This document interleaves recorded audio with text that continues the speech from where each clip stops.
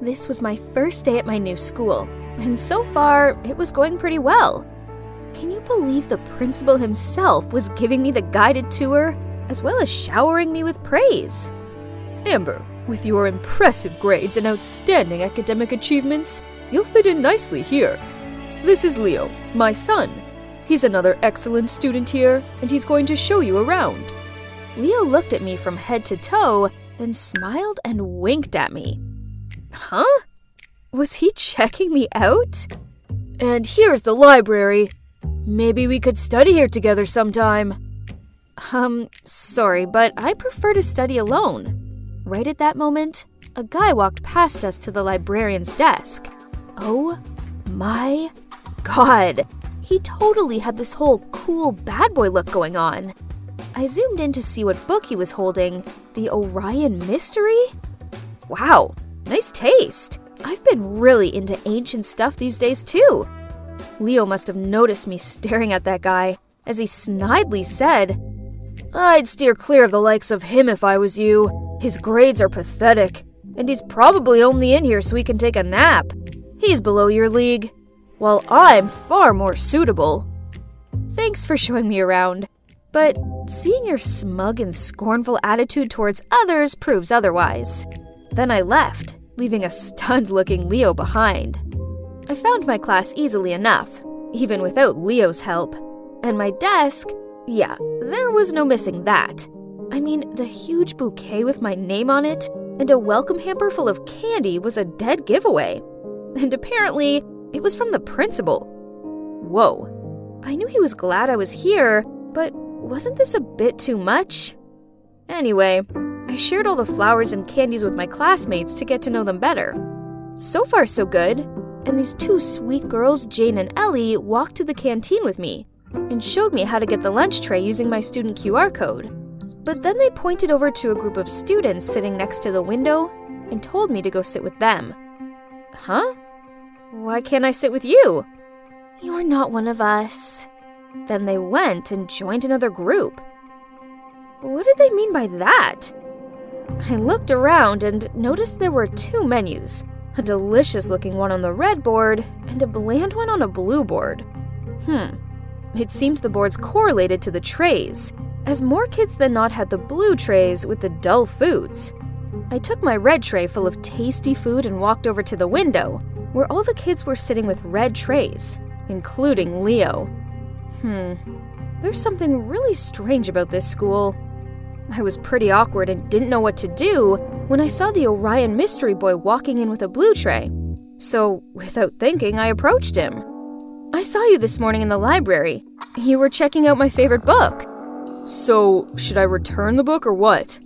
No, I just want to make friends. Stop hanging out with this loser. A straight A student like you should sit with us. We're different. See?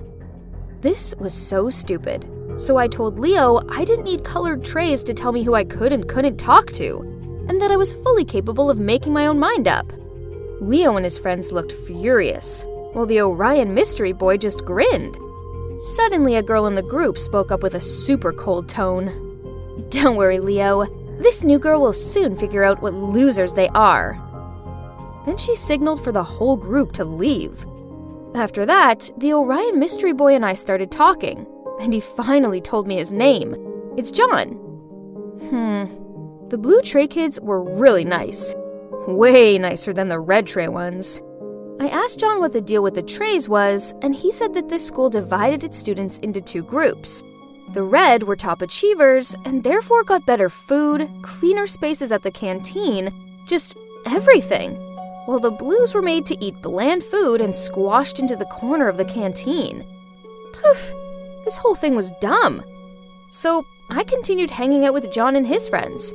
Only Leo and that girl he was with, Quinn, didn't approve. Turns out she's the best student around here, and that made her the leader of the Reds. On many occasions, Quinn and her minions had pulled me aside after class to tell me I should stay away from the blues. But I didn't care. Then one day, the school announced that it was looking for the next school president. I wasn't that interested in it, but my friends were eager for me to sign up. If you're president, then you could make things fairer around here. Right. Better food, better tables and chairs. Please, we need you. Well, they did have a point. I really wanted them to have better things. And I suppose being school president would look good on my profile. So I signed up.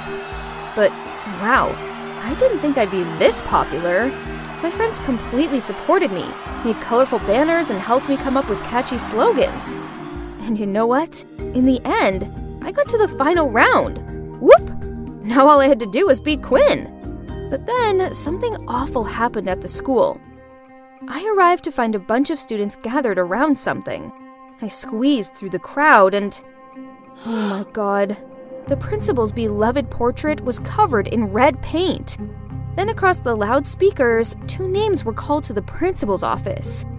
John's and mine. Do you 2 know why I've summoned you here? John and I shared confused looks. No, huh? My portrait has been vandalized, and I know that Amber, you were the last one who passed the security guard yesterday. And John, you were caught on CCTV climbing over the back gate. Can you both please explain what you were doing so late at school? I couldn't find my math book, and I have an important math test coming up. So I came back to try and find it. And what about you, John? I knew it. An exemplary student such as Amber would never do such a thing. But a troublemaker like you, on the other hand, you're expelled. I didn't do it! Please reconsider, sir. Please give me some time so I can find the one who's responsible. Very well. Seeing as it's you, Amber, I shall allow you 1 week to prove this boy's innocence. Ahem, or his guilt.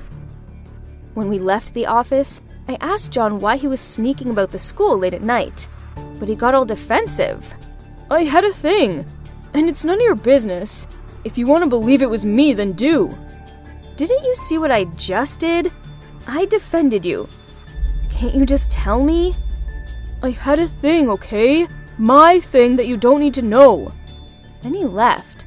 I stood there feeling confused when Quinn, Leo, and their group walked towards me. Don't waste your time with him. Sooner or later he's gonna be expelled. Right, Quinn? But Quinn ignored him, then gave me a dagger look. I'm gonna say this one last time. Stay away from him. And they all left. Why was Leo so sure that John would be expelled? I know they all hated John, especially Quinn. Could it be that they framed him? Well, there's only one way to find out. I needed to keep a close eye on Quinn and see what she was up to. So after school, I followed Quinn all the way to the harbor. It's like she was waiting for someone. What on earth are you doing? My god, I had to press my hands over my mouth so I didn't start screaming. Turns out he noticed that I was following Quinn, so he followed me too in case I do something stupid. Suddenly, Quinn took her phone out to call someone. But then a strange thing happened. John's phone started vibrating. Why is Quinn calling you? John took his phone out and showed me the screen. It's just my mom. And when I turned around to see what Quinn was doing, she'd gone. Ugh, I lost her. I've been following Quinn for a whole week, but it's led to nothing. I was so deep in my thoughts that I accidentally dropped someone's backpack and all their stuff fell out. Ugh, it's Quinn's. Better pick everything up before she comes back. But then I saw something that caught my attention. It was a receipt for red paint. Jackpot. I knew it was her. John was skipping classes today, so I took a detour to his house after school to tell him. Huh? Why was Quinn standing outside his door? There was something seriously fishy going on here, so I followed them. They stopped at an abandoned house nearby, and I eavesdropped on their conversation. I think Amber knows something. Last time, we were lucky she didn't catch us dating at the harbor. But this time, what if she finds out? I've been working so hard for this school president campaign. I knew she'd go back for her math book. It would have been fine if the school didn't have that new camera at the back gate. Tomorrow I will confess to the principal that I did it. You didn't do it yourself anyway. Oh God, I couldn't believe it. Turns out Quinn was meeting John at the harbor, so when she called someone, it was actually him. But being an expert at this secret dating game, he had her number saved as Mom. They were hiding their relationship this whole time. And worse, they tried framing me so Quinn would win the election. Unbelievable! I couldn't stay quiet any longer, so I stepped out in front of them, told them I'd heard everything and that I was going to tell the principal. Then I ran off without letting them say a word. The next day, I was en route to the principal's office when I passed Quinn tearing down her election posters on the wall. Why are you doing that? It's okay. I know I don't deserve to be school president. I thought you wanted to be president more than anything in the world. Why else would you play dirty tricks on me? So, Quinn explained to me that she was running for school president to eliminate the discrimination here, so that she didn't have to hide her relationship with John any longer. Oh wow, I didn't know. I didn't expect her to have such a meaningful motive behind all this. My plan was just to fight for better things for the Blues team. But man, Quinn had a vision to change this whole school. Impressive. And there's one more thing. Since you're the principal's favorite student, we were afraid that if you become school president, despite your best efforts, things here would only get worse. So there was no other way for us. We had to. I'm sorry. It seems like I misjudged Quinn, and I didn't want John to get expelled, so I said that I'd take the blame for the portrait incident. But it's all my fault. You don't need to do that. No worries. I'm sure to ace the math test and win a prize for the school, so there's no way he's gonna punish me. So at recess, I was heading to the principal's office, but before I could get there, I found myself being dragged into the janitor's closet. Oh, it was John. He was feeling guilty and didn't want me to take the fall. I was about to reply to him when I heard two familiar voices in the science room next to us. It was Quinn and Leo. Oh my God, we could hear them clearly through the ventilation hole. I can't believe it worked. Amber is such a fool. There's no way she'll be allowed to run for president and victory will be mine. So, are you really gonna remove the division between the two groups just to freely date your stupid boyfriend in public? Are you fooled by that too? Of course I won't. No way. That was only to trick Amber and John. What I'm gonna do is make sure all troublemakers are gonna be kicked out of school. What? I got played? Again? Ugh! I turned to John and, oh man, he looked disappointed. Don't worry, I know a way to get back at them.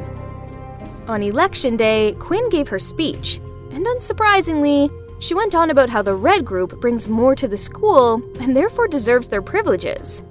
She really believes she could make a fool out of this Amber, huh? When I stepped out on the stage, her jaw dropped. Yeah, Quinn, I didn't confess to the principal. Giving speeches in front of a crowd wasn't something new to me, so I was super confident. I'm sure you're all aware of how this school operates. We're divided into two groups and get treated very differently. What I see here is discrimination and prejudice, when in reality, this should be a safe place for all students to strive and reach their full potential. So, I'm standing here today to tell you that if you choose me to be your next school president, I will break the barrier. Let's say goodbye to red and blue trays, and hello to fairness and equality. After my speech ended, the crowd went wild. Wow! And surprisingly, some of the Red Group were cheering me too. You're probably wondering why I didn't expose Quinn in front of the whole school, right? As I see it, she'd had a massive reality check, so I think that was enough. I also spotted the principal quietly sneaking off with his head down, in the midst of cheers the whole school gave me. Could you guess who won? Yeah, me of course. John came on stage and handed me flowers in front of a furious-looking Quinn. I walked towards her and whispered, "Let's see how you're gonna get rid of the troublemakers now." She just sneered at me, then stormed off the stage. Later, we heard that Quinn confessed all to the principal. Then she transferred to another school. What about me? Well, after I became school president, I stuck to my promise and began making some serious changes to the unfairness of the school. And John, did we become a couple, you ask? Oh no, we're just close friends.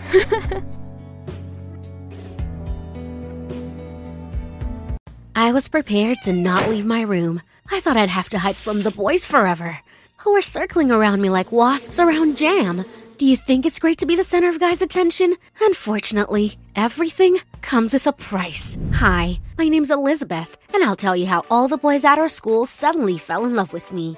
I live in a small town in New England with my parents and my little sister, Carmen. Out of the two of us, I've always been the ugly duckling, and Carmen, the princess. I had to wear glasses because of my bad eyesight and braces to fix my bite. That's why I was always laughed at. Carmen, on the other hand, was a real beauty. Everyone adored her. It so happened that I was always in my younger sister's shadow. Maybe it annoyed me at first, especially when no one came to my birthday party. But then I accepted it and thought that popularity is a fickle thing.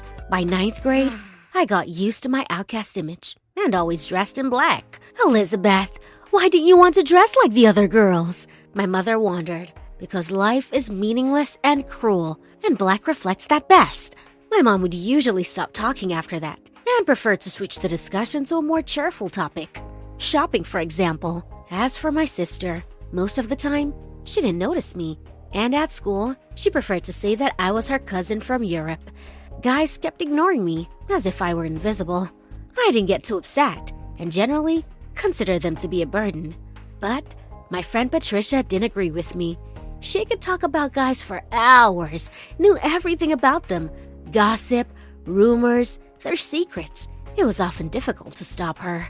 Bob Richardson seems to have been injured and will probably be off the team. I think his ratings would plummet immediately. Patricia was obsessed with ratings. Both of us were far from the top of her charts. But Patricia kept her head up. I can assure you that this year, our rankings will go up. After all, Susan gained a lot of weight, and Veronica's transferred to another school. Although, we got a new upstart, Jenny. But either way, this year won't be like last year. I didn't care about the ratings. I was just going with the flow. What difference does it make, Pat? I used to say, everything will change when we get to college. Here, we're the nerds, and there, we'll be the real queens. I know, but I'd like to be a queen now.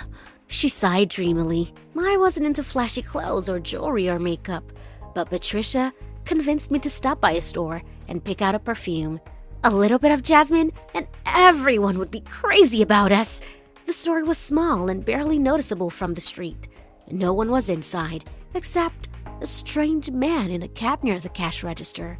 He looked more like a magician than a perfume salesman. While Patricia was choosing a perfume, he came up to me and said, I know exactly what you need.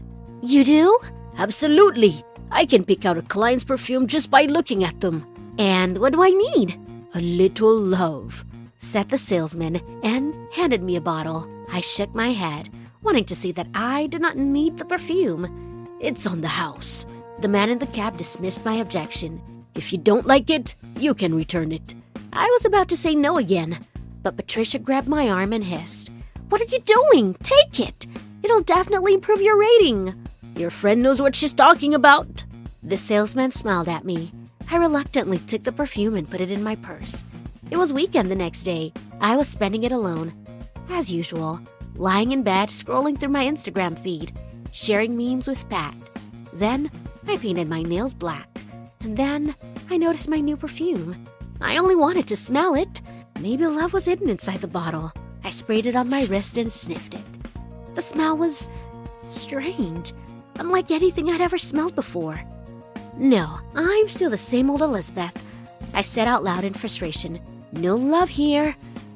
The next morning, when the alarm clock went off and it was time to get up, I didn't immediately notice the change. I went downstairs to eat breakfast. Mom and Dad were in the kitchen, and my sister was still in bed. Mom made me pancakes, and then she asked me in surprise, Elizabeth, where are your glasses? I touched the bridge of my nose. They were gone, but I could see so clearly, as if I had perfect vision. I guess I don't need them anymore, I said in shock. I got dressed, put some perfume on my neck, and ran to school. Dylan Morin, the hottie from my class, was standing on the school steps. When he saw me, he smiled and said, "Hey, you look great." "Hi," I said, embarrassed. "You too." I didn't know what was going on. Maybe he was just messing with me, and I actually had toothpaste smeared on my cheek. It's just that Dylan never talked to me. When I sat down at my desk, I was surrounded by a bunch of guys, and everyone was saying something to me. "Hey, what's up? Betty, you look amazing today. Black suits you." The bell rang, and they finally left me alone. Whew. I breathed a sigh of relief. Maybe it was just a prank. Someone probably decided to play a joke on me and convinced the boys to be a part of it. During class, a note landed on my desk. "Betty, I like you. Would you like to go to the movies?" Darren. That was too much. At recess, I found Patricia and told her everything. "It's weird, but your ratings have skyrocketed today." "I don't care about ratings," I snapped. "I'm being chased by boys." As I said that, I looked around and saw all these guys staring at me in a weird way. "I think it's cool." Pat shrugged. "By the way, are you wearing your contacts?" "No, I can see fine now without my glasses or contacts." At home, Carmen came up to me. "Hey, weirdo, what did you do? I hear the guys are all over you." "I didn't do anything." "Sure thing. You must be up to something. Stay away from Nigel." Carmen gave me a stare and walked out of the room. A couple of days later, I had a dentist appointment.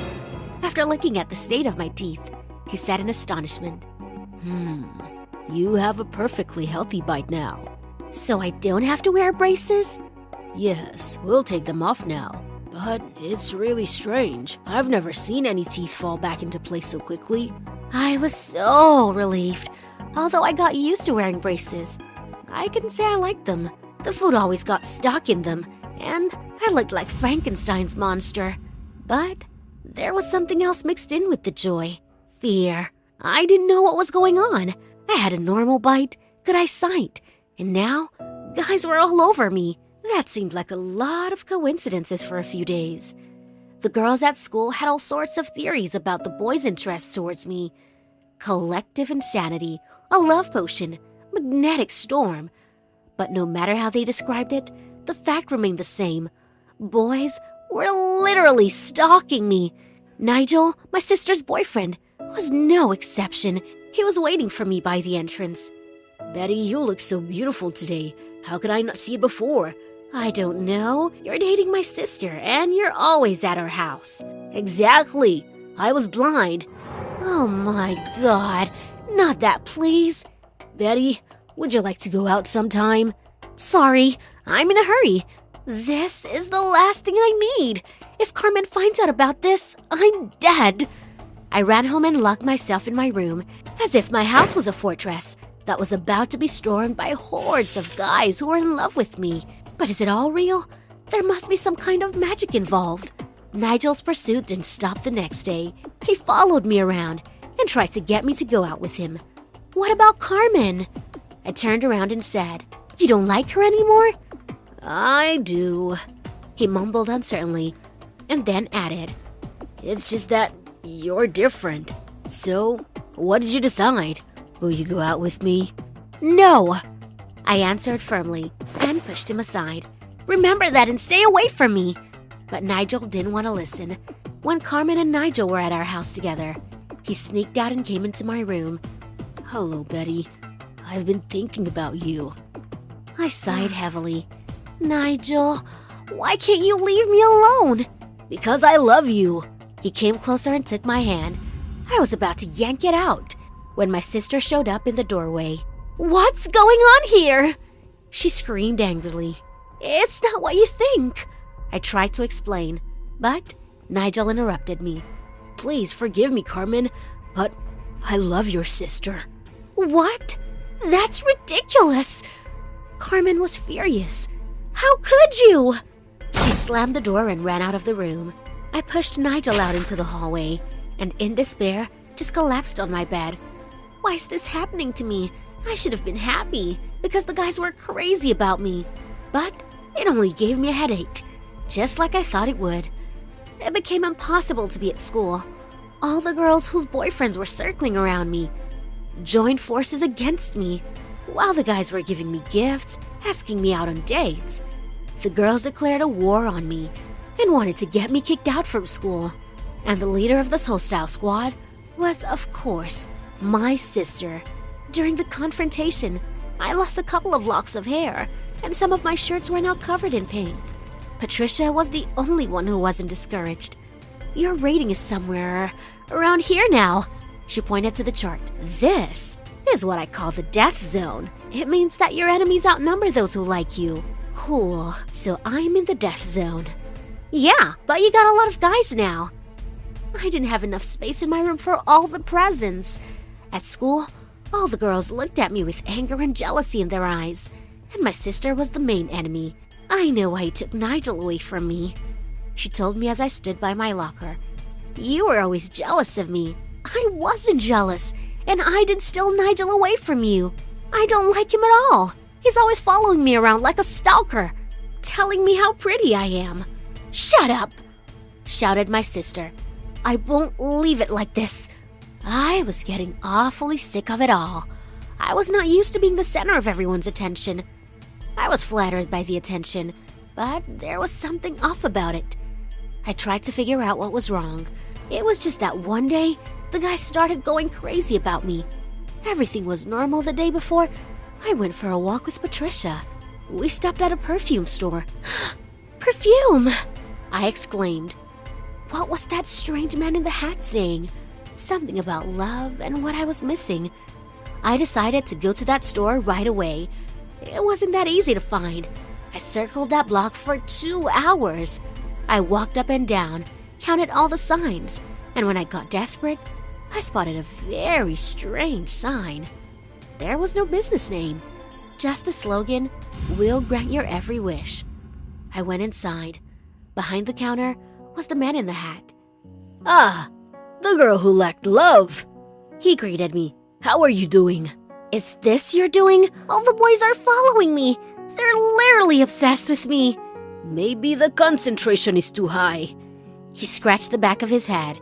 Can you fix it? It's very easy. Just stop using perfume, and gradually everything will go back to the way it started. But are you sure that's what you want? Oh yes, I can't take it anymore. I handed him the perfume. It's your decision.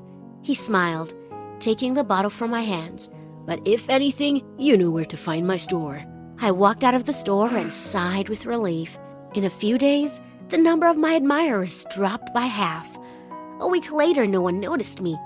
Not even Nigel. It's a shame that your rating is back to the same level. Patricia pointed at the chart. At least I'm not in the death zone. My sister stopped being mad at me after Nigel came crying to Carmen, and she forgave him. The other girls have also cooled down and were no longer willing to kick me out of school. I was back to my old self. Even my glasses were back where they used to be. At least now, I know what it's like to be adored by everyone. I can't deny that at times it was enjoyable, but definitely overwhelming. I'd rather be myself. Would you be able to enjoy life with so many enemies and admirers? How would you use the perfume?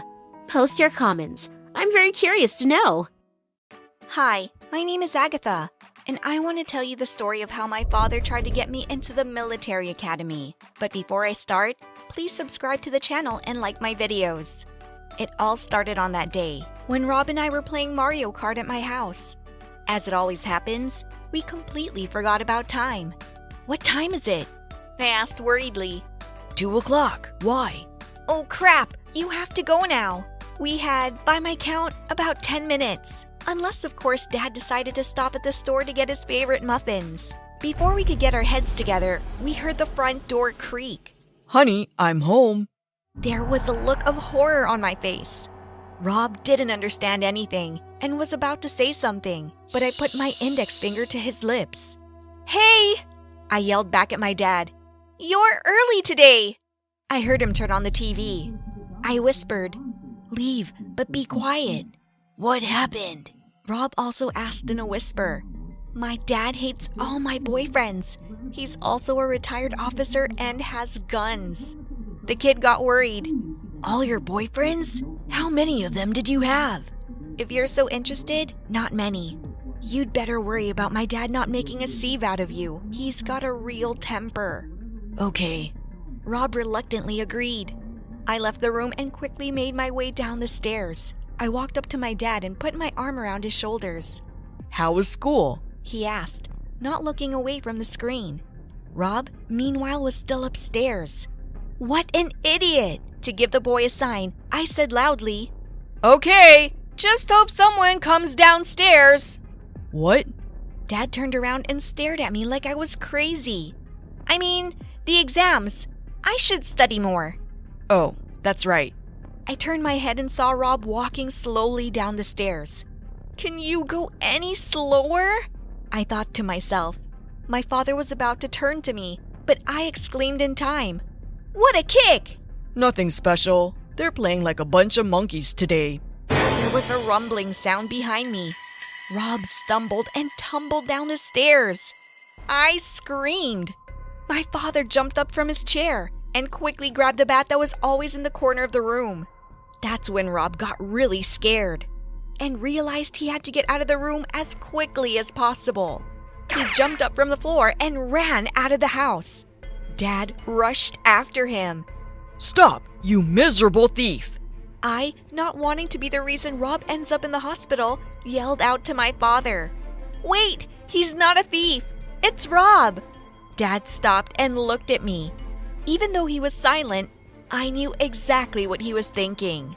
That night, I got to hear it all. I told you not to bring guys here. In fact, you're not allowed to have a boyfriend. They stick to you like flies. It's not good. And all that kind of stuff.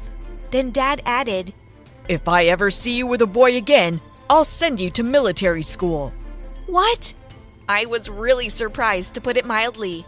Yeah, you're a loose cannon. You need discipline, and I think I've been too easy on you. But that's ridiculous. Mom wouldn't let that happen. You leave your mother out of this. Dad went back to the TV. I slammed the door and hid in my room. That's just great, I complained loudly. Now I feel like I'm in prison. I needed someone to talk to right away, so I texted Sam. SOS, help me out. A minute later, I got a reply. What's up? I'm on a date. That's amazing, I exclaimed. There are dates and boys all around me, and I need to stay away from it. It was real torture. The next day at school, I grabbed Sam's hand and took her to the bathroom. Ow, that hurt. My friend was angry, but she obediently followed me. When we went to the bathroom, I checked to see if anyone was in there. It was empty. Then I said, Actually, I needed your help yesterday. I wanted to respond, but Kevin, I don't want to hear anything. My life is a nightmare. What's wrong? Nothing, except that yesterday my dad almost beat Rob with a bat. He also told me not to go out with boys or he'll send me to the military academy. Wow. Yeah, that's right. I can't give up boys, but I'm not much of a soldier either. They'll cut my hair off. I can't handle that. What are you gonna do? Actually, I wanted to ask you. I needed some good advice. Sam thought for a few minutes and then she exclaimed, Bingo! I've got it! Sam's plan was pretty simple. I needed to bring back my musical past. I used to play the piano and now I need to pretend to give lessons. Instead, I would be able to go on dates without causing much suspicion from my father. Not bad, except I'm not that good at piano. You don't have to play. Just say you were asked to help. My father fell for my story when I told him about my plans. It's a good idea, he said in his usual mentor voice. Maybe you should keep practicing because you quit so abruptly and you might make a little extra money. It's a start. I was very happy. Now it was necessary to make a schedule and assign a specific time to each guy. Adam would take Wednesday, after 4. That's about the time he gets off practice. And we could go to the movies. I scheduled Andrew for Friday, 5 o'clock. He promised to take me bowling. And even though I couldn't play, it should be fun. That leaves Liam. I saved Sunday for him, my only day off. We don't do anything special with Liam. Just hang around town or sit in front of a store and make up funny nicknames for people. Usually the lesson lasted an hour, but I told my dad that I managed to get the slowest students together, and they needed more time, so I could stay for like 3 hours. I mean, have you ever seen a movie that lasts an hour? And then there's travel time and hugging. I'd have to multitask. Now it's time to tell you how it was put into practice and what happened in the end. On Wednesday, I prepared in advance. I gathered all my old music notebooks and came up with a cover-up story. What do you have today? My father asked me as I came down the stairs, carrying my music books under my arm and trying to cram them into my backpack as I passed him. There's a girl from China. They just arrived, and her mother wants her to take some music lessons. Well, good luck with that. I kissed my dad on the forehead and went over to to Adam. We were supposed to meet at the box office in the movie theater. I had to carry my backpack everywhere, but it wasn't such a high price to pay for trying to somehow avoid military school and another fight with my dad. The no dating option seemed absurd to me, and I didn't even consider it.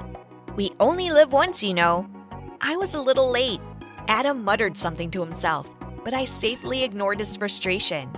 A respectable girl is never on time. Who told you that? I read it somewhere. The movie was lousy. Adam kept trying to make jokes, and he wasn't very good at it. We kept getting shushed and we were asked to behave. About halfway through the movie, I said I had to go out for a minute. Okay, Adam said. I walked out of the theater and went home. The next day, Sam asked, "How was it?" It could have been worse. We could have been forced out of there. Okay, first time didn't go very well. On Friday, Andrew and I went bowling. Of course, to my father, Andrew wasn't Andrew, and Pauline was another lost soul who wanted to learn how to play Mozart and Beethoven. Bowling turned out to be even worse than the movies. I couldn't do it at all, which made me angry. And Andrew kept saying, I don't understand. It's so easy. You pick it up and drop it. He decided to show me how to do it and got a strike. See? It's easy. Well, if that's the case, we're not going to make it. I hate bowling in general. It's an old man's game. I took my backpack and ran. I was getting desperate. There was still Liam, but he and I were more like friends. All our communication was limited to trolling random passersby. But on Saturday, the day before we were supposed to meet, the guy texted. I have an idea. It's a surprise. I was in anticipation of either a grandiose disaster or something really interesting. Turns out, Liam had bought 2 tickets to the Dolphinarium. I didn't know we had such a place. I was surprised. Yeah, we have a lot of interesting places in town. The show was amazing. The dolphins did all kinds of tricks. Jumped through hoops, juggled balls. It was much more interesting than that dull drama that Adam took me to. And bowling? Andrew's stupid initiative. I didn't notice how or when, but Liam took my hand. I looked at him and blushed slightly. That day confirmed one fundamental truth. Sooner or later, quantity converts to quality. All I had to do was survive 2 disappointing dates.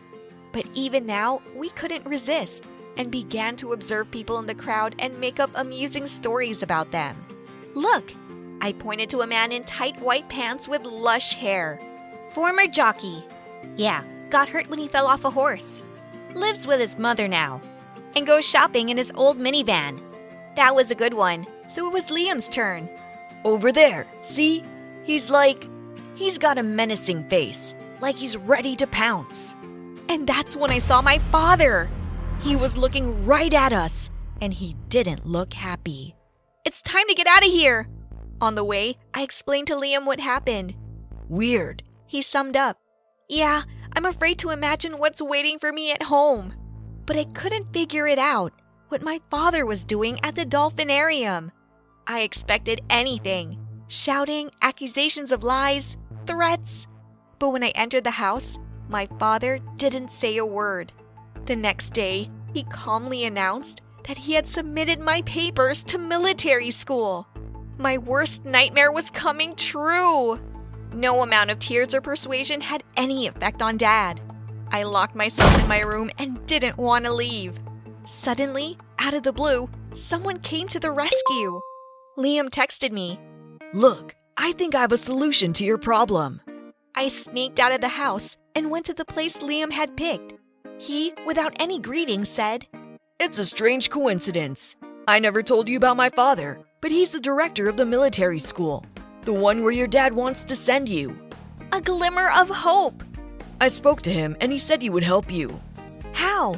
I don't know, but don't worry, my father will think of something. A week later, a letter came from the academy, and much to my delight, I got a rejection. My father was shocked. He even wanted to fight with the management, but after a while, he cooled off. I told him more about Liam. I explained that it wasn't a fling, and my dad decided he'd give us a chance. So I didn't get into the military academy.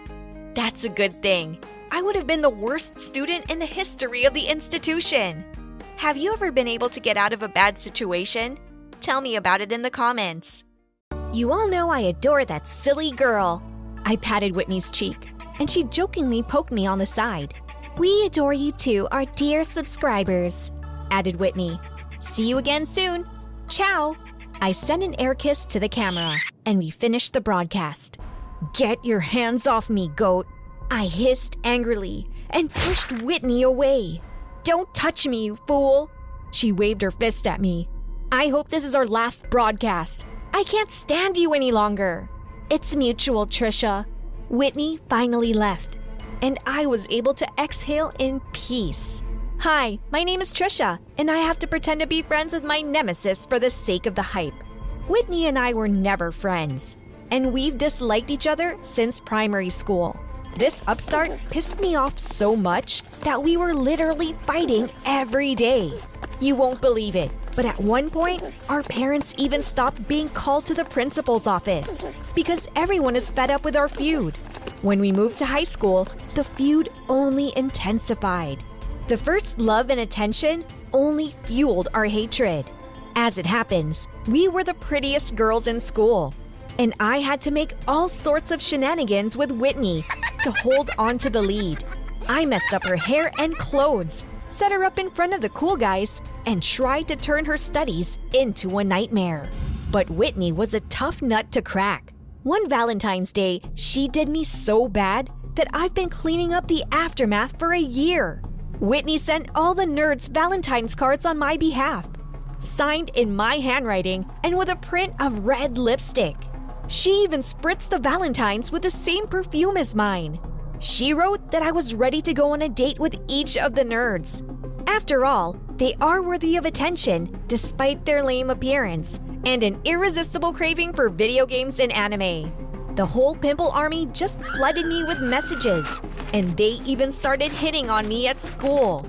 In the end, the cool guys started laughing at me, and the stubborn nerds waited for their moment of stardom. I even had to close my social media pages, and that is a big blow to my ratings. After that, I ordered myself a huge pillow with Whitney's face on it, and every day, I'd hit it as hard as I could, taking out all my anger. But worst of all, it started when I transferred to another school. Or rather, not just me, but that upstart Whitney. I was ready to spit venom. There she was again.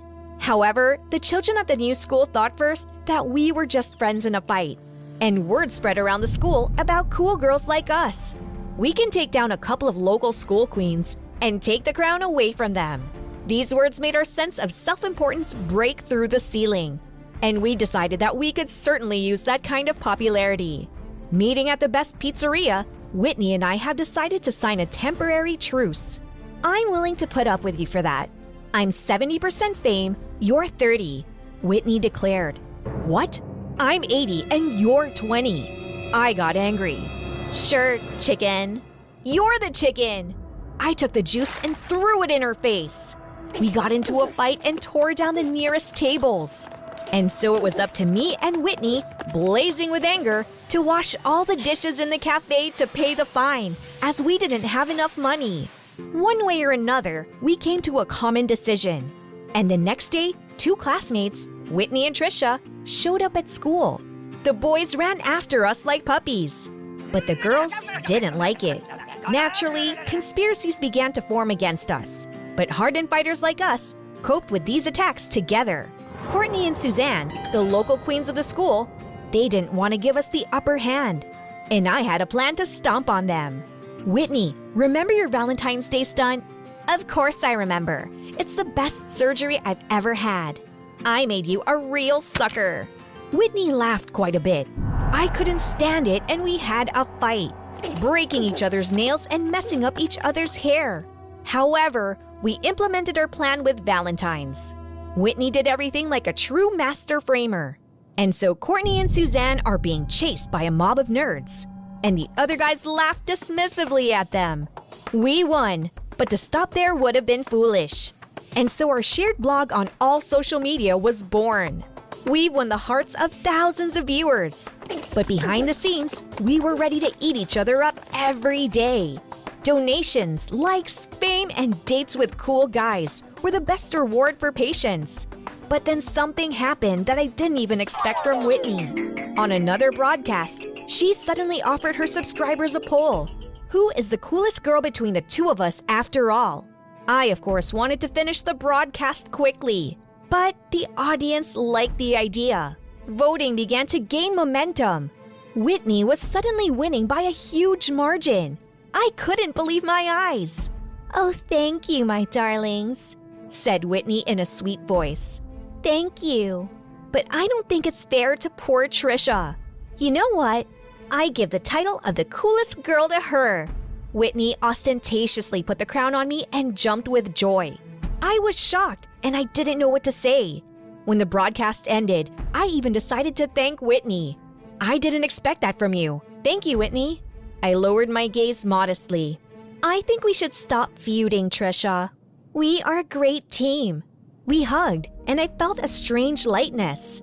When I got home, I even threw away the battering cushion with Whitney's face on it. The truce has even cheered me up. I didn't notice how the boys started to treat us. Whitney was basking in the glory, and all I got was condescending and pitiful smiles and compliments. It was only then that it dawned on me. Whitney made a poor lamb out of me. She, like a kind fairy, gave me the crown, encouraged everyone to spoil me with likes and comments, and she was gaining popularity herself. You hear that, fairy godmother? I'm going to rip your hair out. I pounced on Whitney right before the shoot.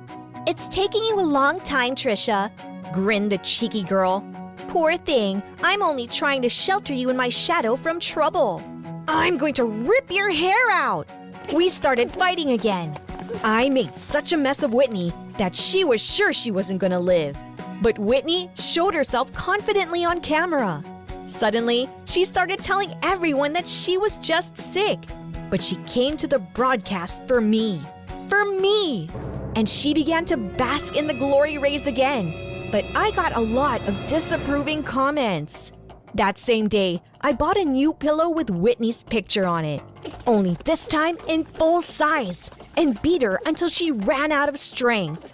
Oh, how she pisses me off! This broadcast is where my story began, and it will end with my victory, rest assured. At another meeting with subscribers, I decided that the poor lamb would be Whitney and slipped a laxative into her milkshake. Oh, there was no face on Whitney, and I groomed her in every way possible. At the same time, talking to everyone else and hanging out. Trisha, we think we better get together another time. Subscribers gathered around Whitney. Yes, Whitney's not feeling well. She needs to rest. Come on, let's party! I jumped up on a chair and started dancing.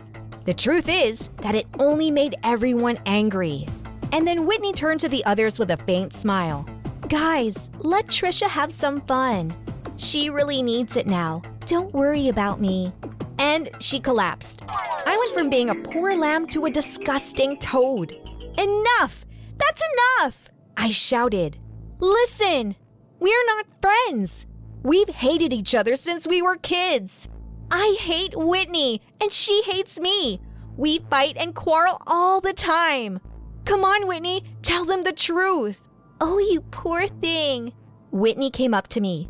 "Trisha, if you want, I'll give you our blog. Don't hurt my heart with words like that." Whitney squeezed out a tear. After that, I was almost thrown out of the party right into the street.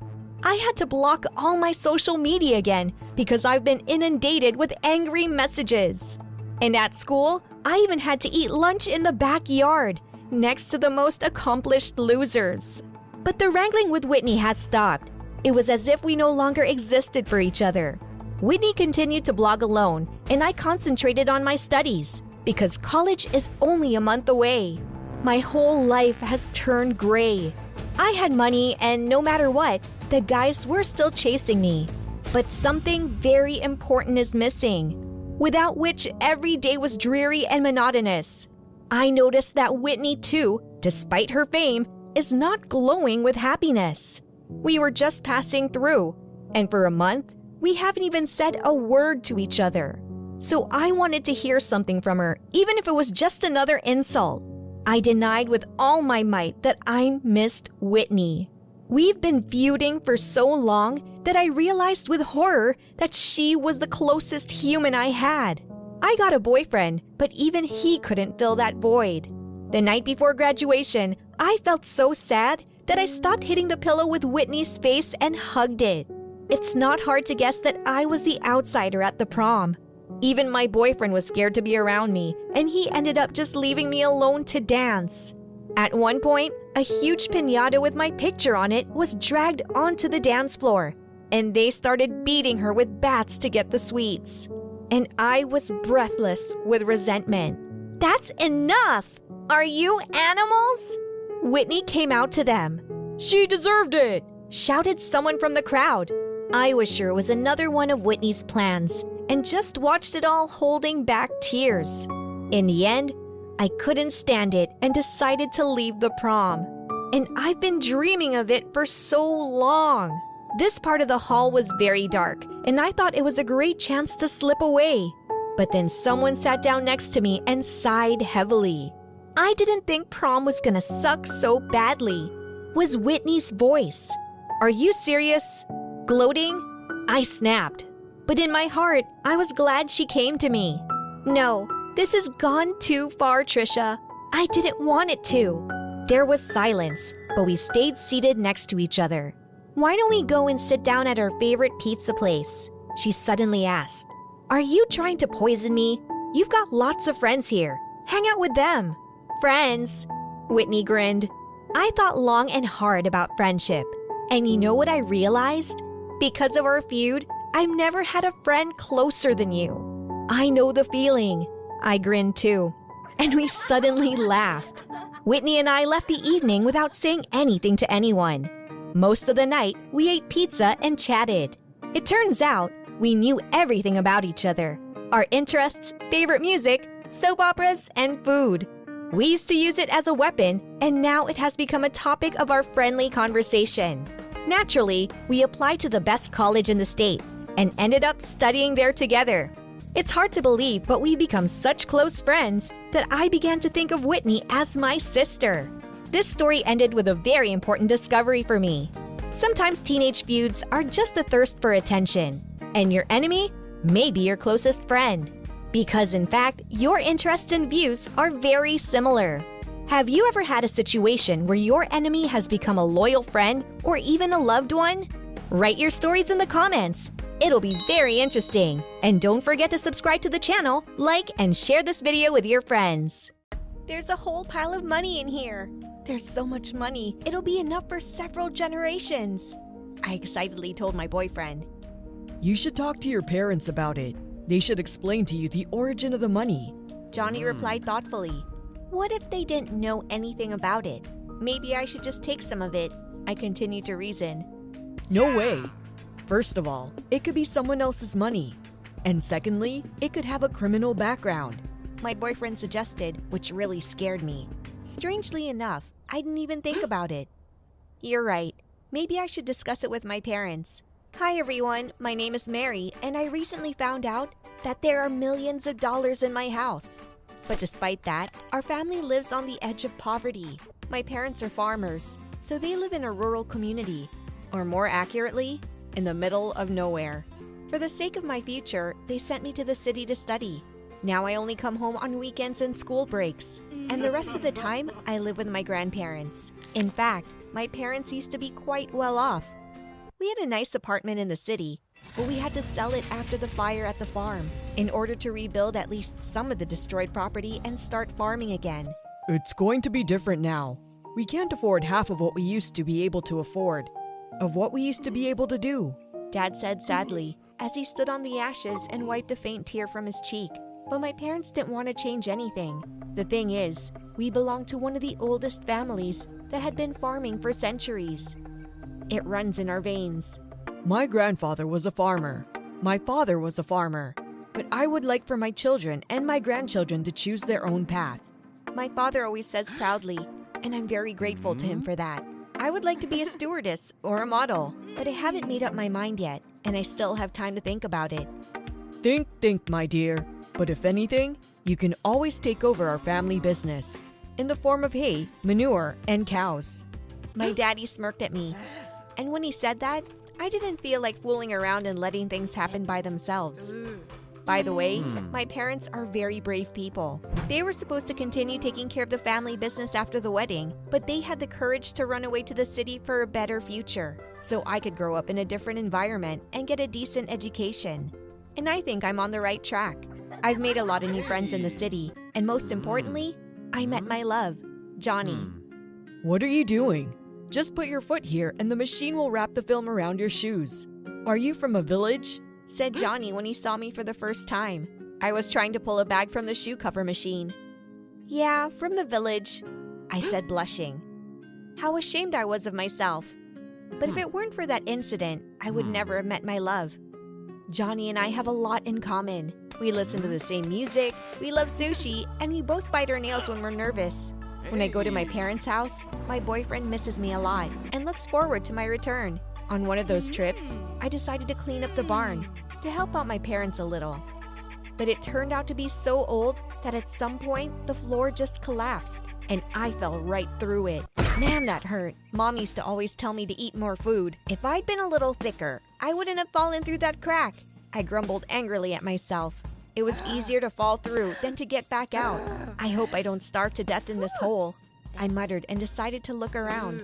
I turned on the light on my phone. There was nothing around except a strange box. I had unrealistic hopes for its contents. I hoped to find tools in it that I could use to break up the rest of the floor and get back to the surface. However, its contents were more than unexpected because the box was filled to the brim with money. What a find! There's a fortune here! A dream come true! And what a pity it's come to me now, when I can only use it as toilet paper or a handkerchief, I said ironically, trying to figure out how much money was in there. At that point, the money didn't really matter, because I had to get out. And when you're in an extreme situation, you have to use whatever you have on hand. So I got on top of the box of money, broke the floorboards above my head, and climbed out. That sure went well, I said, wiping the sweat from my head. After the fall, my bones ached and my head was pounding. What bothered me the most was my discovery. There was a fortune in that box, and it could change our family's life. Realizing this was terrifying and exciting at the same time. So I covered the hole in the floor with junk and hurried away. Where did this money come from? Who does it belong to? Do my parents know about it? And if they do, why are they living on the edge of poverty? I pondered. I didn't ask my parents that time, and when I got back to town, I decided to tell Johnny. He assured me that no matter what, I should talk to my parents about what I found. Okay, this weekend I would definitely do that, I promised my boyfriend. And for the next few days, I imagine the conversation I'll have with my mom and dad when I go home for the weekend. Do you know that you have a lot of cash lying around in there? Do you want some dough? Look there. Don't have enough money? Just get it from the barn. That's about how I imagine the beginning of my conversation with my folks. I really don't know how to tell them what I'd found, because it wasn't a $10 bill. Confusion, fear, panic, joy, excitement. I think I was going through the whole range of emotions. But I was still able to pull myself together and start talking. Mom, Dad, last week I fell through the floor, in the shed, and found a whole bunch of money in a box. Do you have anything to say about that? I said boldly when I arrived at my parents' house. I'd been preparing, and that's why my words sounded confident and clear of any doubts.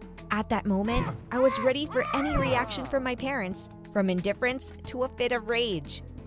I hope you didn't touch them. My dad didn't even flinch. I didn't. But why are you so calm about it? As if millions of dollars mean nothing to you. Maybe there's something I don't understand. I answered suspiciously. My mother was clearly nervous, putting her apron on and taking it off several times. Yes, of course I know about the money. But the most important thing you have to understand is, you must never take a cent from it. Dad said sternly and went back to his business. All my next questions were simply ignored, and that put me in a kind of stupor. Parents count every penny, save on everything, and yet they have millions of dollars. It's weird, I thought. I came up with two main theories that day. I was open to the possibility that my parents' savings from the old days were put aside and that they were intended for my studies at a prestigious university. The other version was that my father got the money through some crooked way, so he was afraid to spend it. But knowing my father's honest nature, this version seemed completely absurd and unrealistic. However, I decided to do my own investigation anyway and Googled information on unsolved thefts and burglaries in recent years. And I managed to find something interesting. Some time ago in a neighboring city, an armored car was robbed.